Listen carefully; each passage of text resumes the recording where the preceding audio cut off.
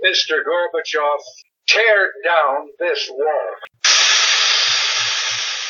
That extremism in the defense of liberty is no vice. America needs individuals who not only recognize that righteousness exalteth the nation, but sin is a reproach to any people. Hello and welcome to Of God and Man, the show whose host's wife is a true stud finder. This is your host, Brom French. It is great, fantastic, wonderful to be back with you. If you want to reach me, you can reach me at 210-854-8029, or you can reach me by email at the letter B, the letter F, @ BRAHMFRENCH.com. That's BF@BromFrench.com. Now, if you want to reach me by phone, you're going to have a very difficult time. I am where I've got no reception, and only about once a day am I where reception is. So that has made it a little limited. I was remembering back when I was in 4th grade. I think that puts us around 1986 or thereabouts. 4th grade, it was field day, and if you were a boy in the 80s, if there is a day that you're going to want to go to school, it's going to be field day. Any other day, you're more than happy to stay home, have your parents call you in sick, take a doctor's note, whatever, to get out of school. But this is field day. No boy in his right mind is going to miss field day. The one day of the year you have gone all year long for this one day. And that was me. I woke up and I'm sick. I don't feel well. I've got, my head is just not right. And my body's, well, some will say your head's never right. But my body, I feel lethargic. Nonetheless, I go to school. Mom gives me the choice and I go to school. It's field day after all. And I participate in the events and I win a couple races. And we have a jump roping contest. And I won the jump roping contest and jump roped. I don't remember what it was, probably I think around 4 minutes or something like that. And outlasted everybody else. And now I have won several awards. I've gotten the blue ribbon, the first place for several events. And the end of the day has come and we're on the bus and we're heading home. And the bus drops us off. Now we live about a quarter mile from the bus stop. And we live on a private road, and so the bus does not go down our private road. And it drops us off about a quarter mile from the house. I have gotten off of the bus, and I've got siblings. I've got a younger brother, and I've got older siblings that are still in school. And we begin to walk home. But as we're walking home, I've just gotten off the bus, and I'm so tired, so worn out, that I lay my books down on the road just right by where we have been dropped off. And I lay down and fall asleep. Now, granted, I've got 4 other siblings that live with us, and they don't notice, and they keep on walking. And a little while later, 5, 10, maybe 15 minutes later, I wake up and walk a few more paces, maybe 5, 10 paces. And I lay back down, and I go back to sleep. And I sleep for maybe another 5, 10, 15 minutes, and I wake up and go another 5 paces or thereabouts and lay back down. And I have fallen asleep again for another 15 minutes. And I wake up and I take a few more paces. The day is now beginning to drag on and I still have not made it home. My dad begins to ask my siblings, "Where's Brom?" And nobody seems to have a clue. My younger brother doesn't know. My older brother doesn't know. My sisters don't know. Nobody knows where Brom is, and Dad is looking for me. And I'm not in the house. I'm not in the yard. I'm not at the neighbor's house. And so Dad starts to walk down the street. And I am laying in the middle of the road, still quite a ways off from the house.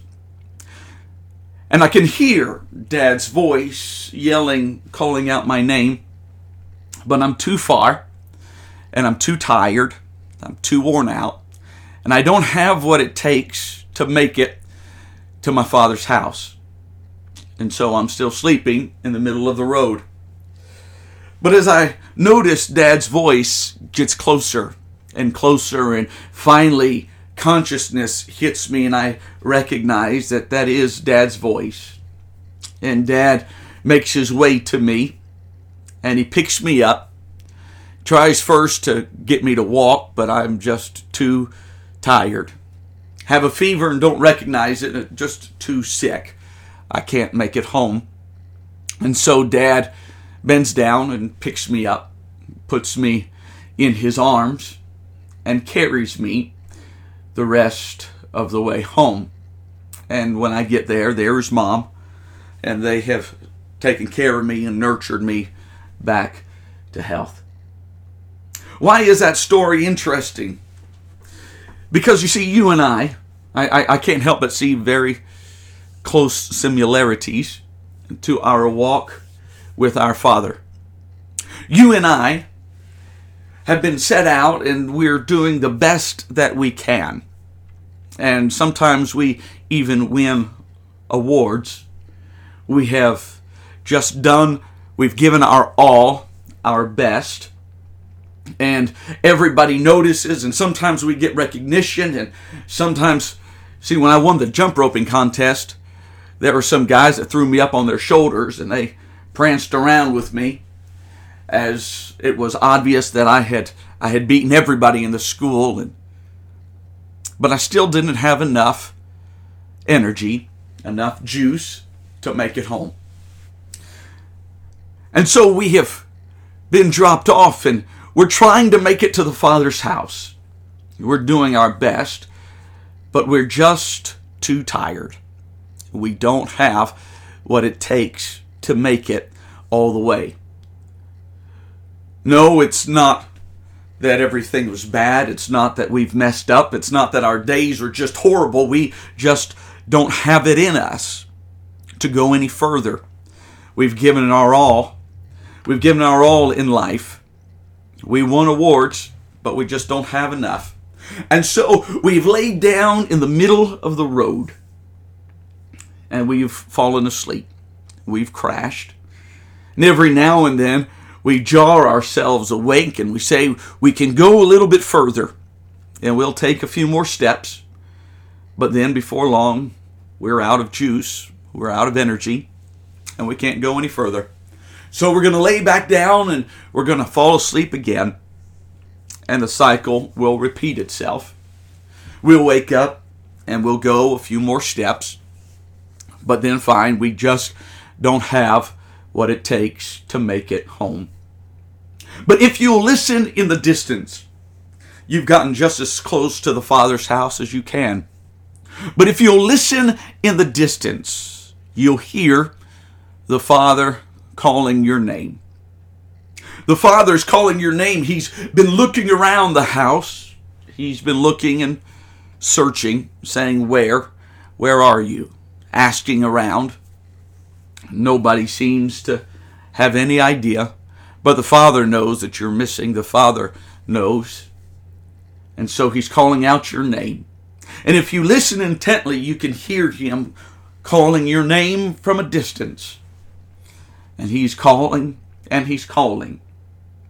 If you will zoom in your hearing, you can hear the approaching voice of the Father as He calls you.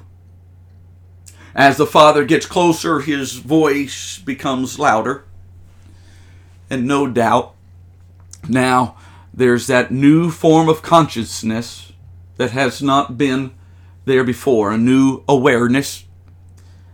And the Father will reach down and pick you up. And the Father will take you where you could not go on your own. The Father will take you to His house. You see, you and I No matter how perfect we think we are, no matter how many contests we think we've won, no matter if we got blue ribbons in life, we just don't have what it takes to make it all the way home.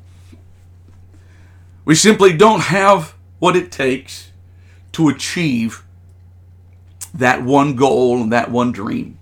We can beat our peers. We can do better than everybody else, but when it comes to making it home, we still can't do it. But that's okay, because the Father says, I'll pick you up and I'll take you home. I'll take you to where you can't make it on your own. See, whether or not we recognize it, that's exactly what Calvary was. Calvary was the Father saying, I'll come down and I'll become the Son, and I'll pick you up and I'll carry the weight of your sin on my shoulders. I'll come down and I'll deliver you. I'm so glad that now I'm being carried by the arms of the Father. And one day, those arms are going to carry me inside those gates and inside that home where I will have rest forever. What a beautiful thought. One day, one glorious, beautiful day.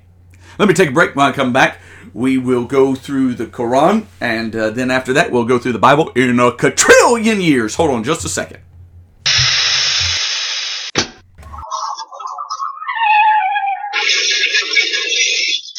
And there it is, the car crash, the collision, if you will, of Christianity and Islam, or Chrislam. The joining together of two totally polar opposite beliefs, or the joining of Islam and Judaism, which is utter nonsense. So we are in chapter 2, and again we are seeing why Islam cannot coexist with any other religion. Truthfully, Christianity cannot either. However, Christianity will not kill you for not being a Christian. Islam will kill you for not being Islamic and not being Islamic enough.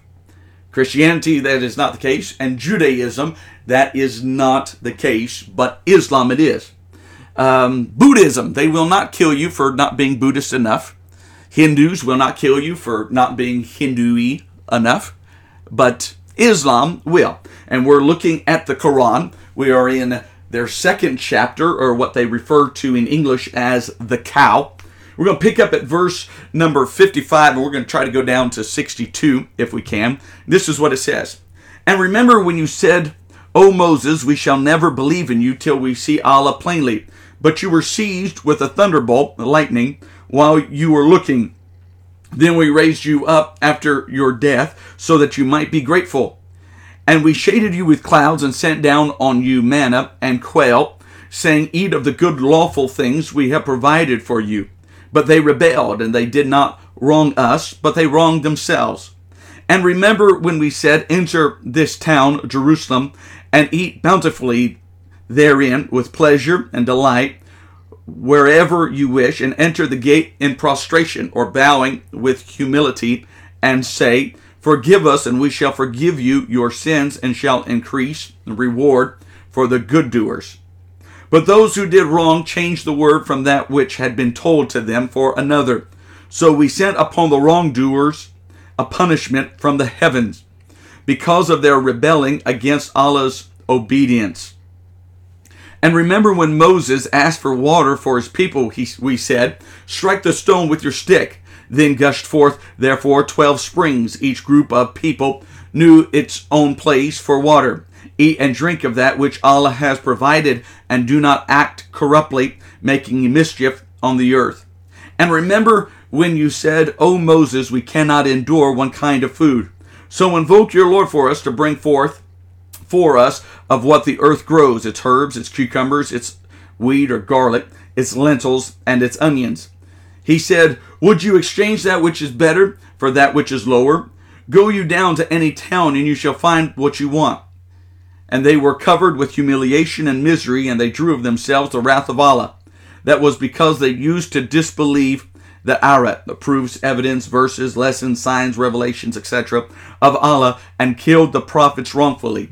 That was because they disobeyed and used to transgress the bounds in their disobedience to Allah, i.e., commit crimes and sins.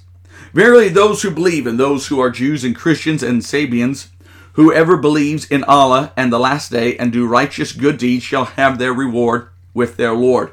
On them shall be no fear, nor shall they grieve. So remember, we are looking at some differences between them. And again, we're going to find them. They are going to be very apparent, very clear. So we're picking up verse number 55, and we're going to go back there. It says, remember when you said, O Moses, we shall never believe in you till we see Allah plainly. Again, recognize that they never said that. As a matter of fact, at one time, that Moses was going to talk to the Lord, and they wanted to have their own word, and they freaked out. And they said, no, never mind, just you, Moses, just you. So we don't see where this is ever transpires. We see actually the opposite happens. But you were seized with a thunderbolt, lightning, while you were looking. Okay, that much, I'll give them that they were scared, but they never said we won't believe until we see Allah plainly. That's just not the case, not what I gathered. When we raised you up after your death so that you might be grateful. What in the world are they talking about? Are they talking about one generation dying off in the wilderness and another generation coming up?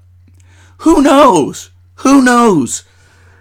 That entire verse seems to be out of context, but nonetheless, let's move on.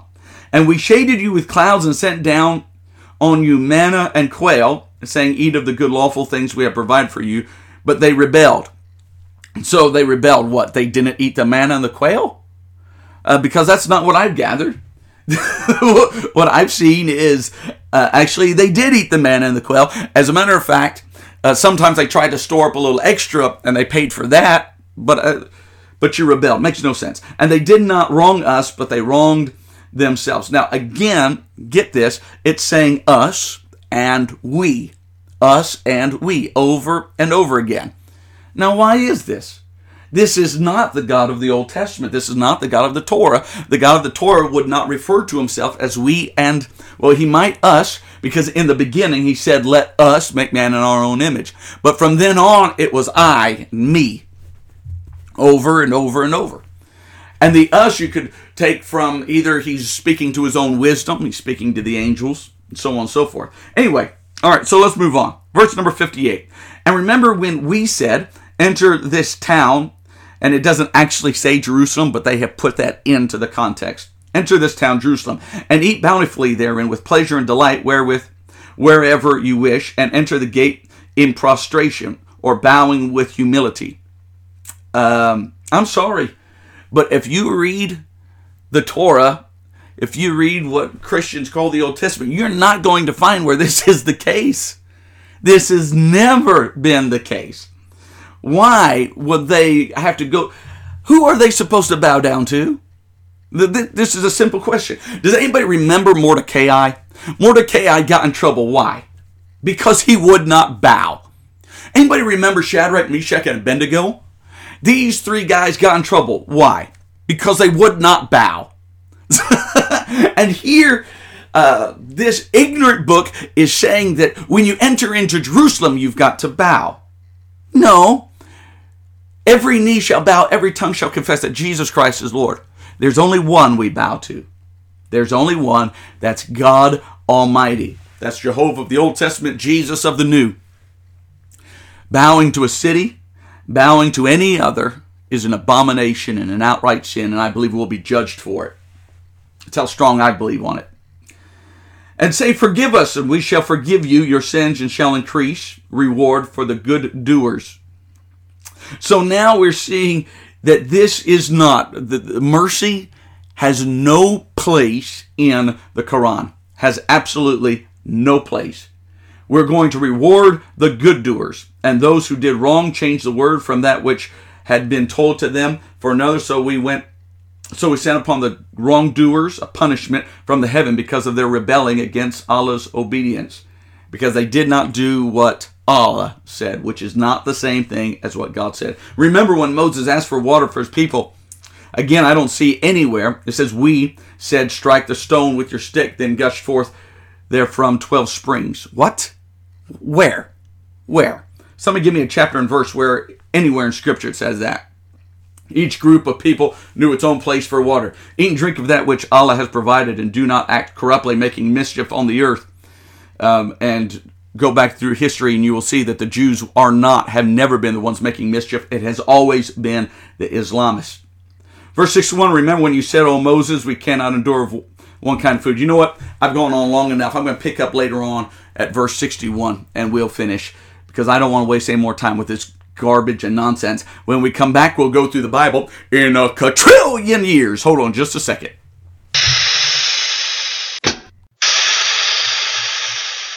Mr. Gorbachev, tear down this wall. That extremism in the defense of liberty is no vice. America needs individuals who not only recognize that righteousness exalteth the nation, but sin is a reproach to any people. And we are back, and we're about to go through the Bible in a quadrillion years. Real quick, just before we do, I want to refer back to chapter 38. I brought out one thing, but there are so many things to bring out that there's just not enough time to ever bring out every aspect of a story. But there's one other aspect that we did not bring out that I think is fitting, and we could. Recognize that later on in Scripture, the Bible said, the last shall be first, and the first shall be last. Is that not the case with these twins that are born? The first was last, and the last was first. So again, there's many different ways that we can look at the Scriptures, and different points and thoughts that we can gather from them. But anyway, I did want to bring that out. So just in case I looked at it a different way than you've looked at it, join the club. You can always look at the Bible, and it's going to speak to you over and over and over again, ways that you had not previously conceived. We're in Genesis chapter 39, which is a big, big deal. What an amazing accomplishment. That much closer to finishing Genesis. Genesis chapter 39, we're going to pick up at verse number 1, and we're going to go down to verse number 3.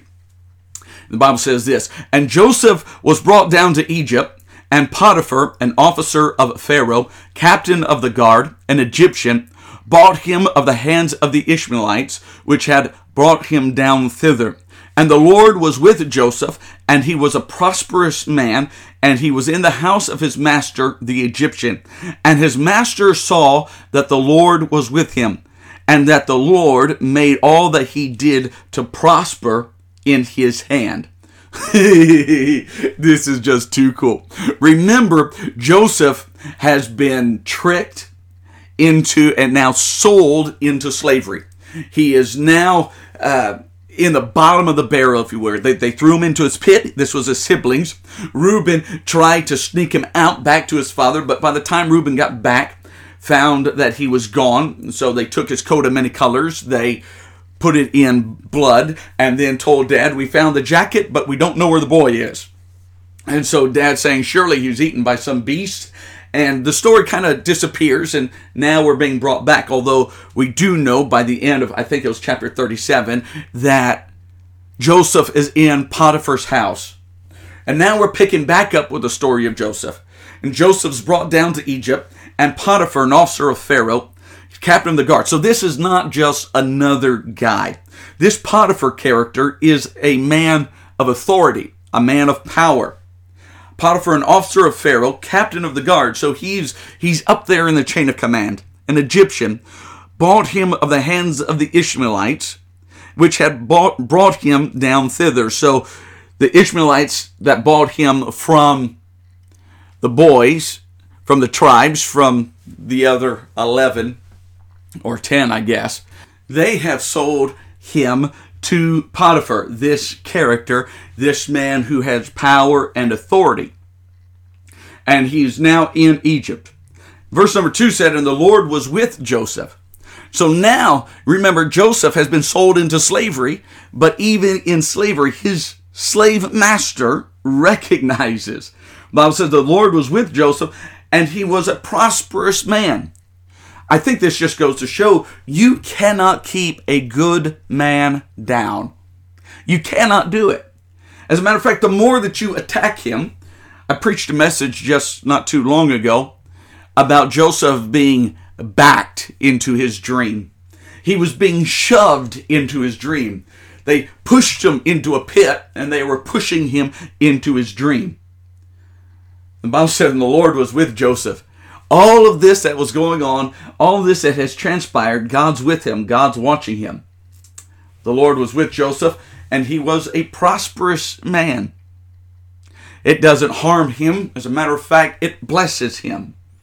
And he was in the house of his master, the Egyptian. So not only was he the slave of the Egyptian, Potiphar, but he was elevated. He was actually in the house of the Egyptian.